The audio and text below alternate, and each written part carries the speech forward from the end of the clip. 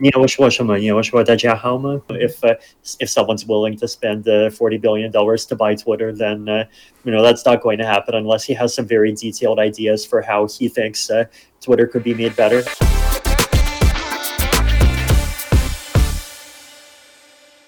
Good local time, everyone, and welcome to this new episode of Innovative Minds with Audrey Tong. Today, we continue our focus on innovation in the world of ideas with a world-famous programmer, co-founder of Ethereum, Vitalik Buterin.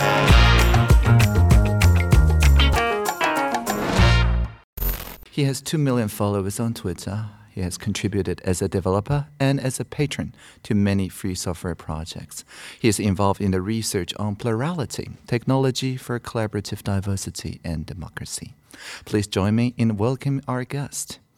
Hi, Vitalik. Hi, Audrey. How are you? Hi, pretty good. Good local time. I'm told that you're in the same time zone, actually. You're in Singapore, right? Yes, I am. Okay. You've been in Taiwan several times. I remember meeting you when I first became digital minister in 2016. We talked about the DAO fork. We talked about climate change. Since then, I'm told that you now speak fluent Mandarin. Can you use Mandarin to greet our audience? Mm-hmm. 你要说什么？你要说大家好吗？大家好，很好啊。好吧，大家好也可以。好啊，那大家好。In your Twitter bio, you referred to, I think it was Nick Bostrom's Fable of the Dragon Tyrant. And the fable tells the story of a kingdom where a dragon demands a tribute of thousands of people's life per day. And giving one's life to the dragon seems to be a certainty of nature, and people resign to their fate. However, one day, a group of scientists proposed to eliminate the dragon with a missile, and they gained support from the majority of the population. And after 12 years of research, well, they eliminated the dragon, and a new world opens up. So, of course, the moral of the story is that we should try to overcome the tyranny of death with science and technology. So, Vitalik, according to you, from what other tyranny must we and could we free ourselves thanks to science and technology? I think the goal of science and technology in general is to try to make our lives easier.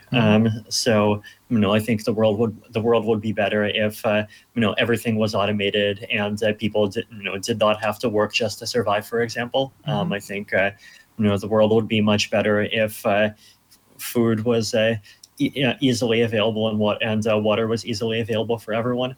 And those are all things that I think technology has already brought us a lot closer to, and could bring us even closer to over the next few decades. Aside from those kinds of technologies, I also think social technology is important. So technologies that make it easier for people to organize and coordinate with large groups. And I guess you can say free us from the tyranny of badly designed coordination, right? So one of the ways I sometimes think about this is you can think of authoritarianism as being like 1960s era chemotherapy, right? Like when people first started figuring out how to deal with cancer, the therapies that they came up with at the beginning were sometimes almost as bad as the cancer itself, and sometimes even worse, right?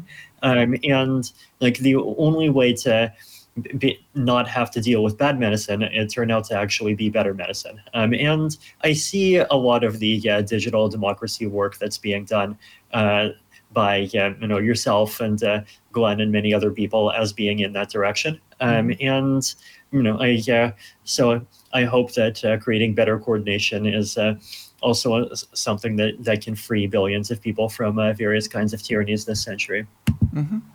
Right, so if I hear you right, you first talk about the tyranny of kind of the material scarcity, the fact that before modern technologies, people have to work very long hours to secure food supply and things like that. So that was what already happened, right? A couple of centuries ago, there's technologies that massively helped solving this issue. But you're comparing that to coordination failure, which is in the time that people invented ways is hierarchical or even tyrannical, like the name tyrant, right, is actually one way to solve a coordination problem, namely handing authoritarian power to a single person. But you compare that to something that is much more brute force and that may end up causing more problems. So I think this is a very fresh look to technology, namely treating social technology as technologists. So do you identify yourself as a social technologist? And how would you define that term in the language that like everyone can understand? I would say so. I would describe social technology as being technologies that help people like better coordinate with and interact with each other. And I think that is like encompasses a very big group of things, right? So, like for example, Wikipedia is a social technology. Podcasts are a social technology. Liberal democracy is a social technology. So it's a concept that I think includes like very many different kinds of things. Like basically ways to organize that we have just discovered or invented over the centuries that are in whatever ways better than the ways that we knew about before. Right. So if I hear you right, it's not necessarily digital technologies. Basically, liberal democracy can be thought of as a kind of technology because it brings people together. They coordinate in ways that didn't exist before the idea of a liberal democracy. So in this line of thought, what is the invention that you have personally participated in that you're proud of in a social technologist sense? And did you expect the technology to be used in such a pro-social way? I don't think there's like any very specific one answer, but definitely the collection of technologies that I like emerged in and around the blockchain and the Ethereum space. There have obviously been quite a lot, right? Like that includes social kind of coordination technologies. So things like DAOs, for example. It includes the blockchain itself. It includes a lot of the financial infrastructure that in like DeFi that's been built on the blockchain. Even some of the like experiments in very new forms of governance and voting. So like the different forms of quadratic funding that have happened inside of that ecosystem, for example. I think those are all definitely not things that I would have expected were even possible like 5 years before I started working with them.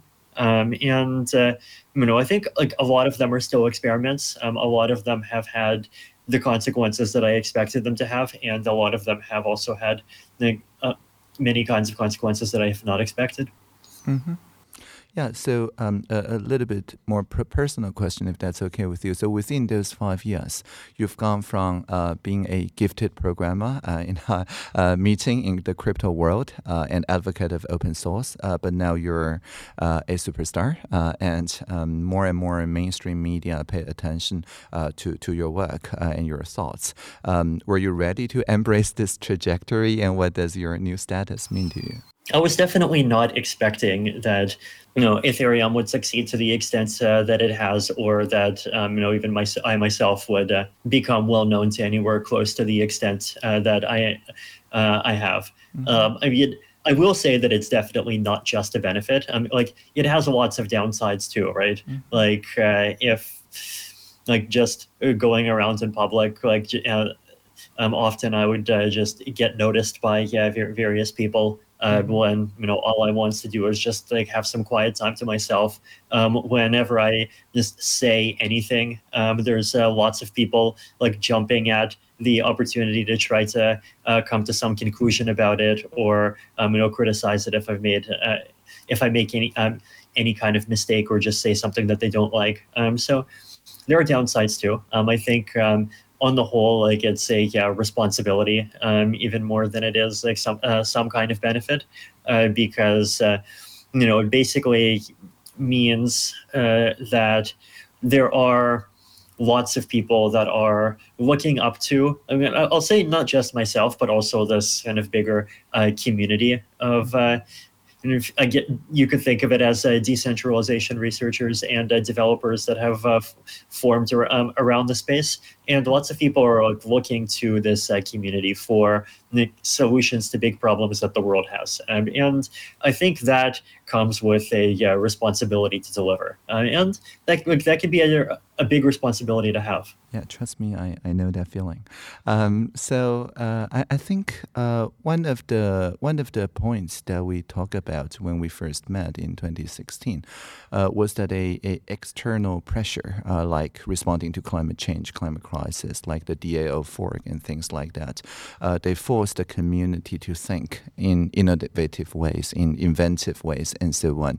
And you just mentioned that more and more people from the mainstream look to decentralization as possible solutions or one of the inspiration sources to the new challenges of the world. Do you have some like themes in mind, like what the kind of the attention that you're receiving, what kind of problems, in addition to, of course, financial inclusion in hostile environments where banking system doesn't work like the original problem, what other problems do you have in mind when you say that? I think lots of people want just better forms of governance in general. Mm-hmm. Like a lot of people, I think, see that the democratic forms of governance that are the most mainstream today have a lot of problems to like how they're working, and there's a lot of ways in which they're not adapted to the 21st century, but they're also even more afraid of what centralized governance could end up doing. And so I think there's a lot of people who are looking for like some form of governance that is decentralized, but that also is updated to the 21st century. And I mean, like it does a better job of helping people come to consensuses that most people find very agreeable than the tools that we have now. And I think that's true for organizations. I think that's very true in the social media space. Like there's a lot of people who are interested in trying to come up with better forms of social media. And like I think this is an area where like everyone, I think, recognizes that like there is a lot of room to change and improve it somehow, right? Like, on one side, there's people like Elon Musk that I think announced today that he wants to take over Twitter. And if someone's willing to spend $40 billion to buy Twitter, then that's not going to happen unless he has some very detailed ideas for how he thinks Twitter could be made better. On the other hand, within the crypto space, there's like at least 20 different projects trying to do decentralized social media.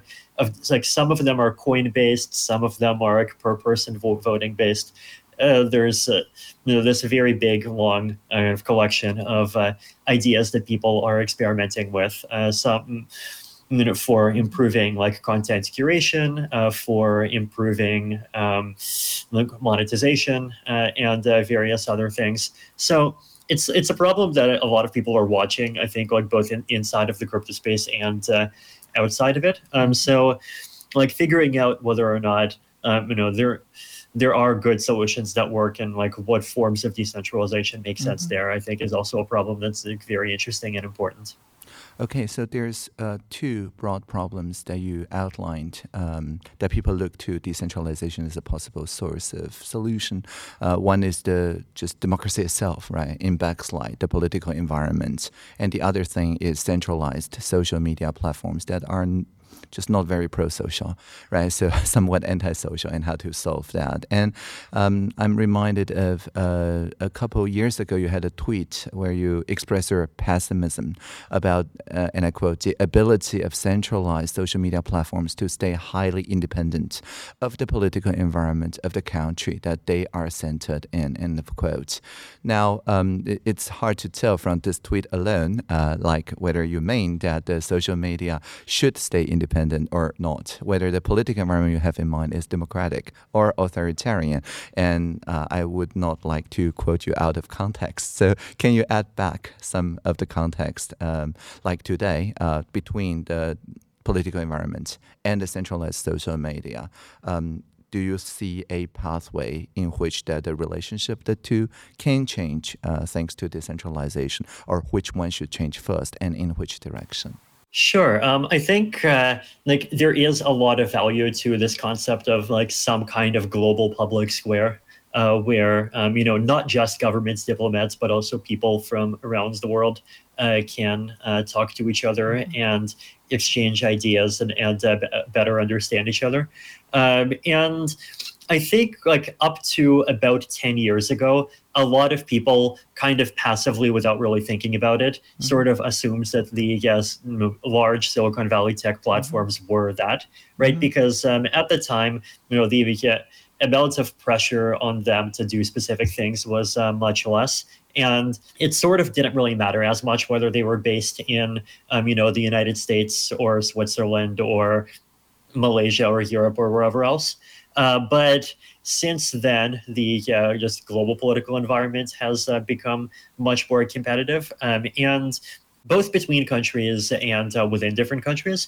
And so we've seen like lots of specific incidences of these platforms making these kind of very opinionated decisions on which people to kick off of Twitter, which people to keep on Twitter, which people to put warning labels beside, and so on and so forth. And like I think the consequences of every one of those decisions is complicated, and it's possible that some of them are good and some of them are bad. But like in general, I think it does have the consequence that it has kind of corroded their reputation as being able to be that global public square, right? Because people are realizing that basically there is this small group of people that is based around one place that comes from a very similar culture, like not even just American culture, but a very specific subset of American culture that is making a lot of these judgment calls. And the responses that we've seen from that, like a lot of even governments around the world that have started banning Twitter recently, like they even cite its kind of lack of neutrality and the extent to which its moderation basically favors Western ideas as one of the big reasons why they're doing that. So I do think there is this open question, right, of if these platforms, in their current form are not able to be this global public square, then what should the global public square be, right? What would even make sense for a global public square of some kinds to look like? Or should there even be something similar to Twitter, right? What if we do basically want just a large number of islands where people can more easily talk inside of their communities, and there's relatively less interaction happening between those communities. And so if you say something, it doesn't just get equally broadcasted to the world all at once. So I think there's many different kinds of decentralization there, right? You can talk about making a, say, blockchain-like platform that doesn't censor anything, but then even if it doesn't censor anything, there's still the question of what algorithm gets used to prioritize which messages get on top, right? At the very least, because people are going to spam it, you have to have some algorithm, and then who decides that? Or can it be something neutral? Or is it something federated? Is it something where people themselves kind of choose, which views of the world that they have? Is it some kind of governance across the system that is democratic between the platform's users somehow?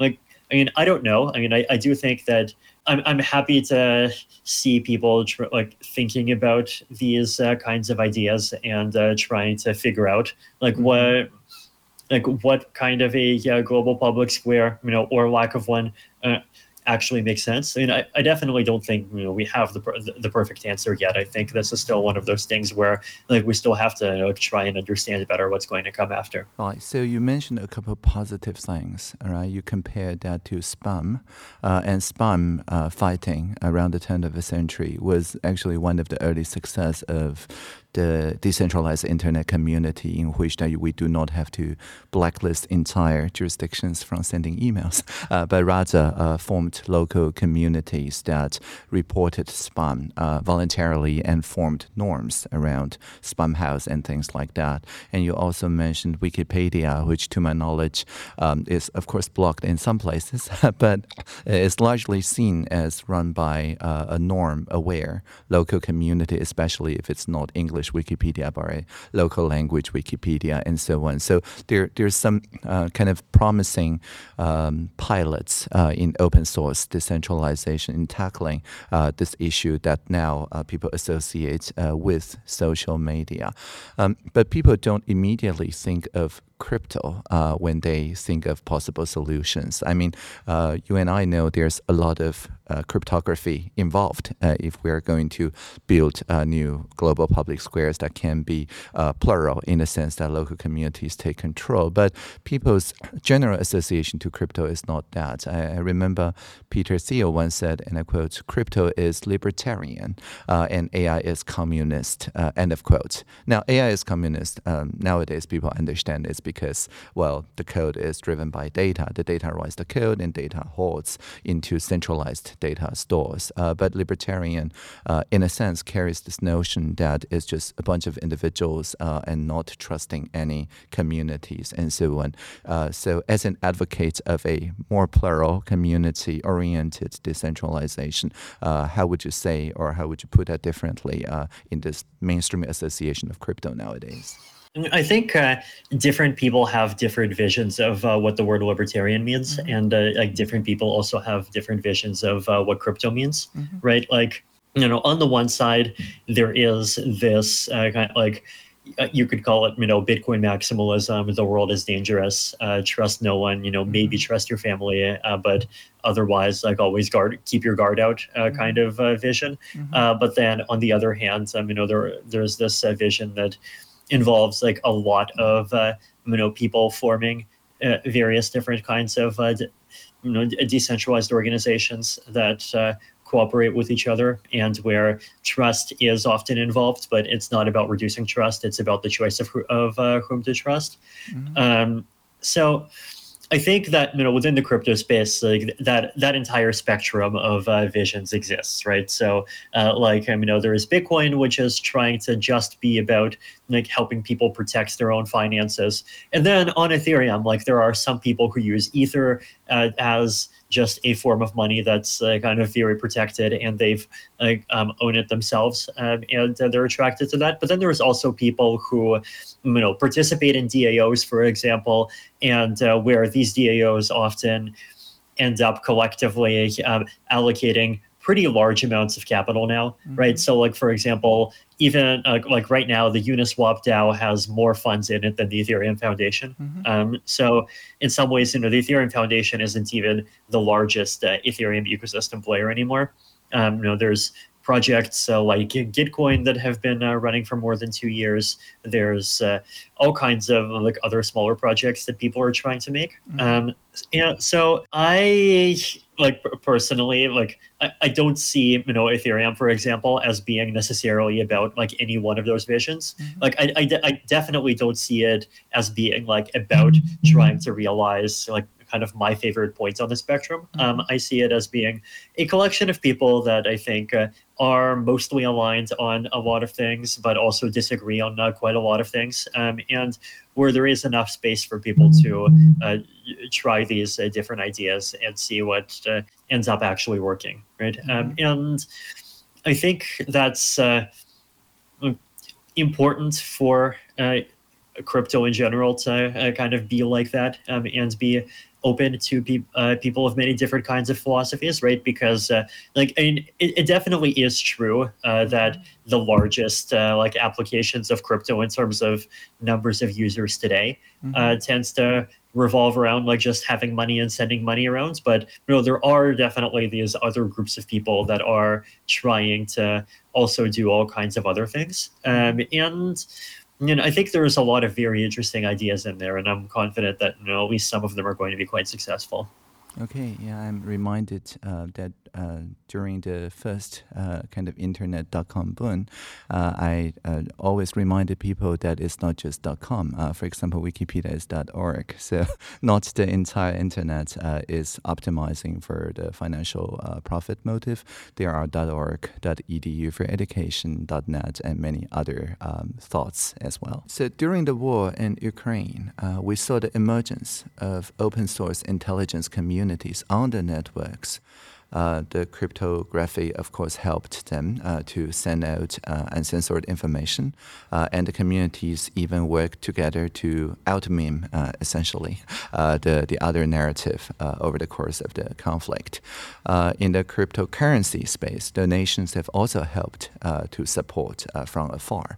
How does this inspire you, and do you see, on the flip side, any harms being caused by this kind of open source collaborations in this conflict? I think the war in Ukraine was definitely a watershed moment for the crypto space in a lot of ways, right? Because the amount of funding that was sent to the both the Ukrainian government and to charities supporting refugees and humanitarian causes, it was large. Like in total, I think it's over $130 million right now. Like these are more money than was provided by like even some fairly significant nation states. So I think it shows that whatever crypto is going to be, crypto is not going to be nothing, and in some ways that really puts it into a very different category from what it was before. I think in the 2010s, which is this kind of small thing that is kind of growing up and still just trying to quietly develop itself. So I think, in this particular case, I've been very impressed by the crypto communities, like both the Ethereum community and many other communities that have stepped up to help. Definitely impressed, but with the just Ukrainian government's level of understanding and willingness to work with, both crypto, but also many other kinds of fairly new internet technologies. So I definitely think that there's a lot of good that has been done both with crypto and with the internet in general, though there definitely are risks as well, right? Like one particular example of this is I think there was a subreddit, I forget the name, where people were basically like gathering up and like posting pictures of things happening in Ukraine. And there were some signs that like possibly some of those pictures were actually being like watched by Russian intelligence and ended up being used as information for them to figure out who to target, right? And like that definitely is a tragedy, right? And like it's I think a tragedy, not just from kind of my point of view as someone who wants Ukraine to survive and Ukraine to prosper, but also just from the point of view that like these are definitely well-meaning people that are curious about what's going on and that feel compassion for people in the situation and wants to help, but they ended up doing things that had kind of the opposite effects to what they expected, right? And like this to me is an example of one of the challenges of this kind of technology, which is that like it empowers a lot of people who weren't empowered before, but a lot of the people that get like freshly empowered in this way, they don't really have much experience having that kind of power, and so sometimes they do end up making mistakes, and they end up kind of quickly taking actions that they're going to end up regretting, right? And like to me, that's definitely a metaphor for like things that happen in crypto as well. For example, right, like in crypto, there's definitely plenty of people who make mistakes. There's plenty of people that fall for various kinds of scams. There's plenty of people that just accidentally send their coins to the zero address and can't get them out, and so forth. And so it does show how kind of the rapid development of technology does need to, I think, coincide with education happening around that technology at the same time.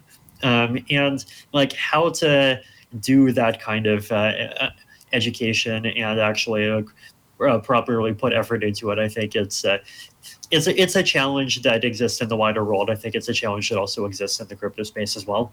Mm-hmm.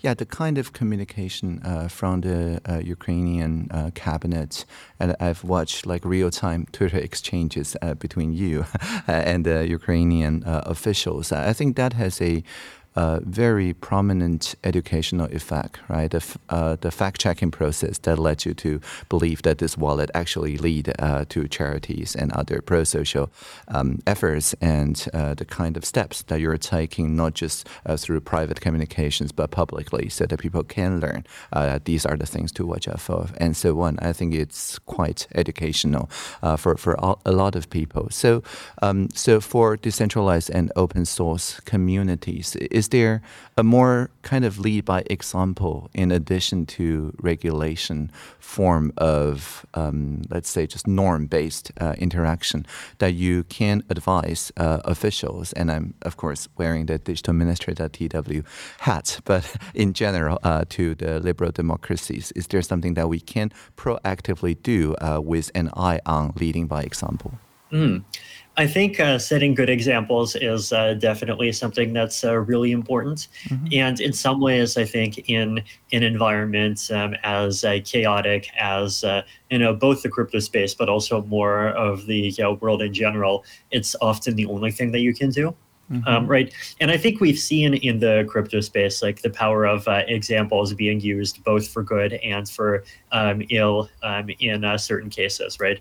Like if you look at, even like smart contract security, for example, I think we've been seeing a steady upward trend in like parts of the crypto space. Definitely not all of it, but I think very big parts of it in and of taking security more and more seriously. And we've come a lot from the days in 2016 when the DAO broke or got hacked as a result of a fairly simple bug to systems like Uniswap or MakerDAO that have survived for years without issues. Mm-hmm. But then also we've been seeing negative examples. Like one of them might be this phenomenon where people who create newer cryptocurrencies end up kind of like the pre-mine, the share of the initial issuance that just directly goes to the founders and to a very small number of people. Like that, in a lot of cases, has been increasing over time, right? Like before 2015, most cryptocurrency pre-mines were either very small or zero, but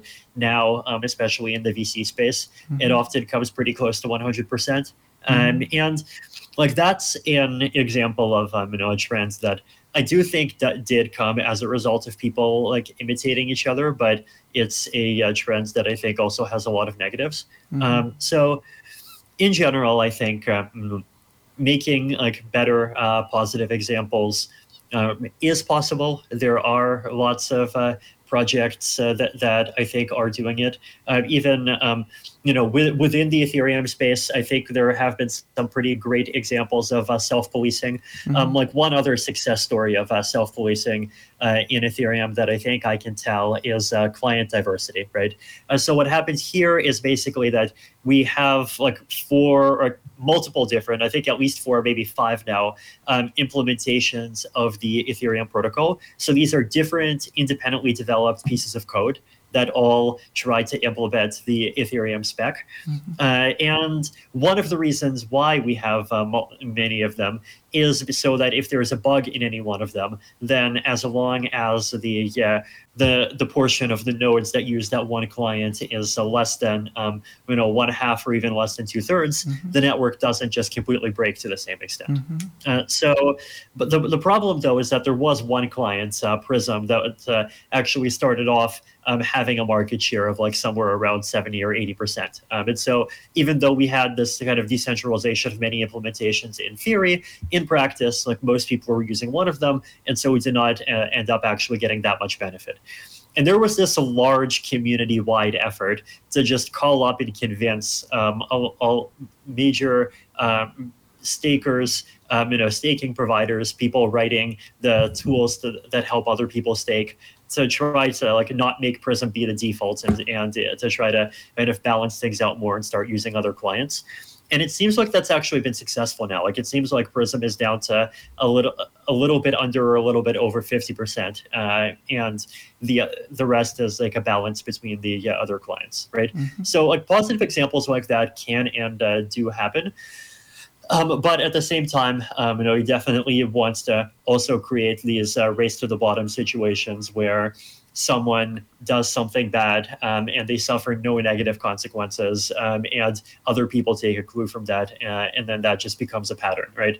And I do think that maybe in part for that reason, like, it's not just about people convincing other people to be nice. Like sometimes there does have to be some kind of power, like some kind of actual carrot or actual stick behind these norms.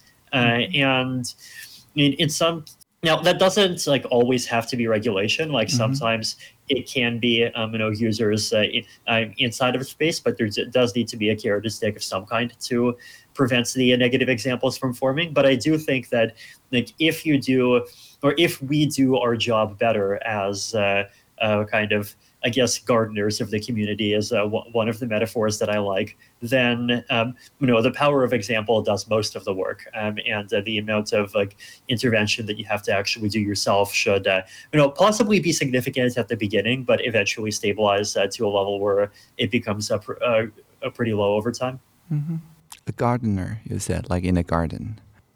So doing things like, merging the branches and purging.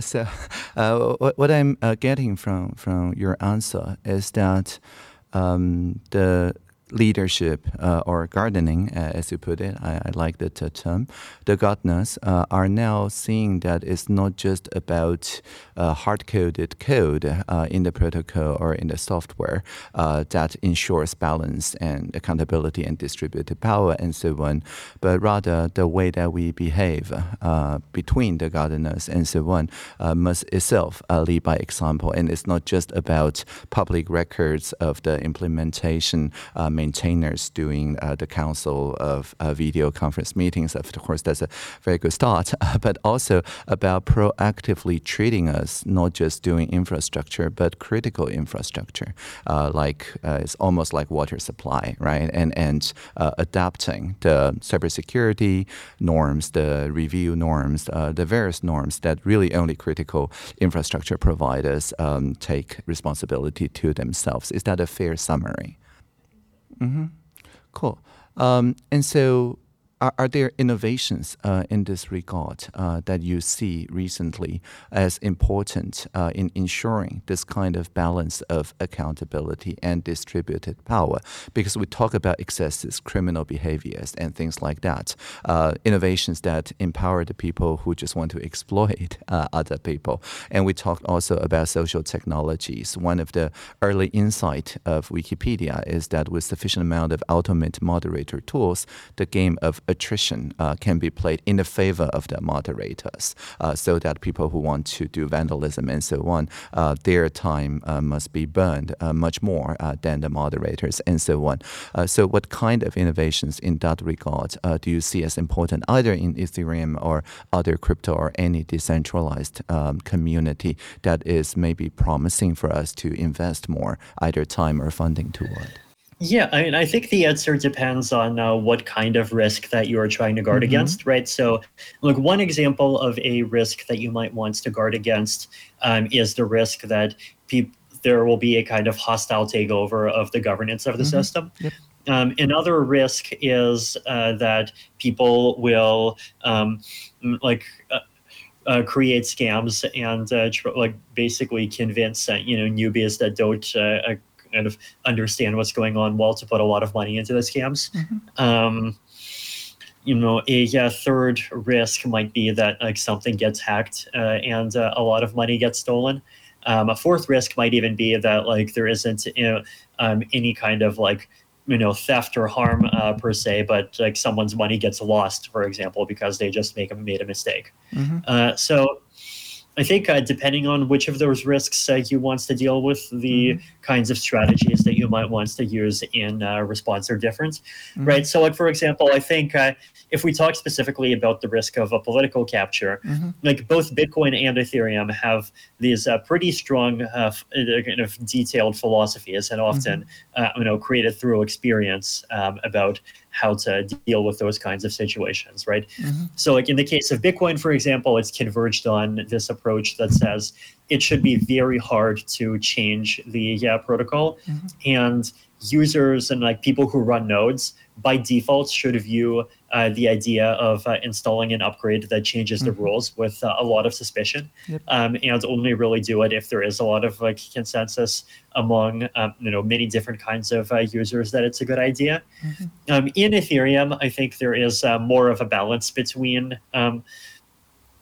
avoiding risk and innovation. And there are also some different ideas that are, I think, unique to Ethereum, right? So like, for example, the separation between implementation and specification is one Ethereum idea, right? As like how if we have these many different clients and no single one of those client teams can single-handedly control the protocol. They have to accept changes, but then there also is this research team that's separate from them. Well, they're even a research community and not just like a team within one organization that is actually developing these new proposals. So that is a different approach, right? It's like instead of like kind of putting up walls and making things hard, it's I guess more of a pluralist strategy, but it's also there, I think, to try to kind of create this stable political structure that ensures that the protocol develops well and governance doesn't get captured. If we're talking about risks of people getting hacked or people losing money, then a lot of the responses to that end up happening at the user interface level, right? So like wallets, for example, they have teams that are doing a lot of work in trying to detect scams and hacks and different kinds of attacks and trying to protect their users from that, right? Like there's like these wallets, like they even include their own blacklist of websites. So if you try to access a page where that page is already known to be a scam, then the wallet doesn't take you to that page, and instead it shows you a warning. There is protection against accidentally sending many kinds of transactions. There's a lot of thinking going into the interface and how to make it harder for people to accidentally send do certain kinds of things, or prevent just maliciously created user interfaces from just immediately grabbing all of people's money. So I think depending on what kind of issue it is, you often see different parts of the ecosystem being the first kind of primary responder to it, and the response to different problems often looks very different. Okay, so one specific question about one particular risk scenario, just to make things more tangible. What if the implementers they, after discovering some research, decide to change the protocol to implement this shiny new research on a testnet or something, and then people collectively decide that it's a better idea, and then after years of testing, decided that it will reduce electricity use and therefore better for the planet, and then of course something unforeseen happens, and that merge fails. So this kind of risk and scenario, and you've been planning around this with communities for many years now. So what kind of layers in the kind of multi-branch community structure that you just outlined is in charge, in addition to the cybersecurity and the auditing and the research that guards against this kind of failure mode? Sure. Yeah, I think there is definitely like many different layers of depth to the response, right? So one of the layers of depth that you mentioned is just having a lot of like security testing and auditing. Another layer is the multi-client mechanism, right? Where if one implementation has a bug, then everyone running the other implementations like still functions well, hopefully, and so the network keeps functioning, and the people running the broken clients can adapt. hopefully just quickly switch to the other ones. Other layers of defense are more at the social layer, right? So, like for example, there have been a lot of people who have been concerned that like miners would do something crazy near the end, because like ultimately, the merge is very much against miners' interests, because it takes away proof of work and it takes away the proof of work block reward. And like miners have been given plenty of warning about this, right? Like it's been known that Ethereum would eventually switch to proof of stake, like basically since the beginning. But there have been this concern of like, would they try to like raise last minute objections, or would they try to even attack the network to try to prevent the merge from happening? And the response to that, I think one part of it is just having this very tough community norm that basically says we agreed that the merge is happening, and we're not going to we're going to put a very high bar on attempts to stop it at this point. And if there is an attack during the merge, then there are even some backup options that have been written into the clients. So like users could just agree off chain on starting the chain from some particular block hash, for example, right? So like there's ways for people to coordinate off chain to recover if that's what we end up really having to do. There have also been like lots of discussions between the different groups to try to reduce tension. And like a lot of the miners, for example, like many of the ones that don't oppose the merge, like they don't oppose it because they're not just miners, right? Like they've known proof of stake is coming, and they're not just miners, they're also going to, exactly, they're going to be stakers. And like aligning people's incentives that way, so that like instead of defeating the enemy, you just don't have an enemy in the first place, and instead you have a friend.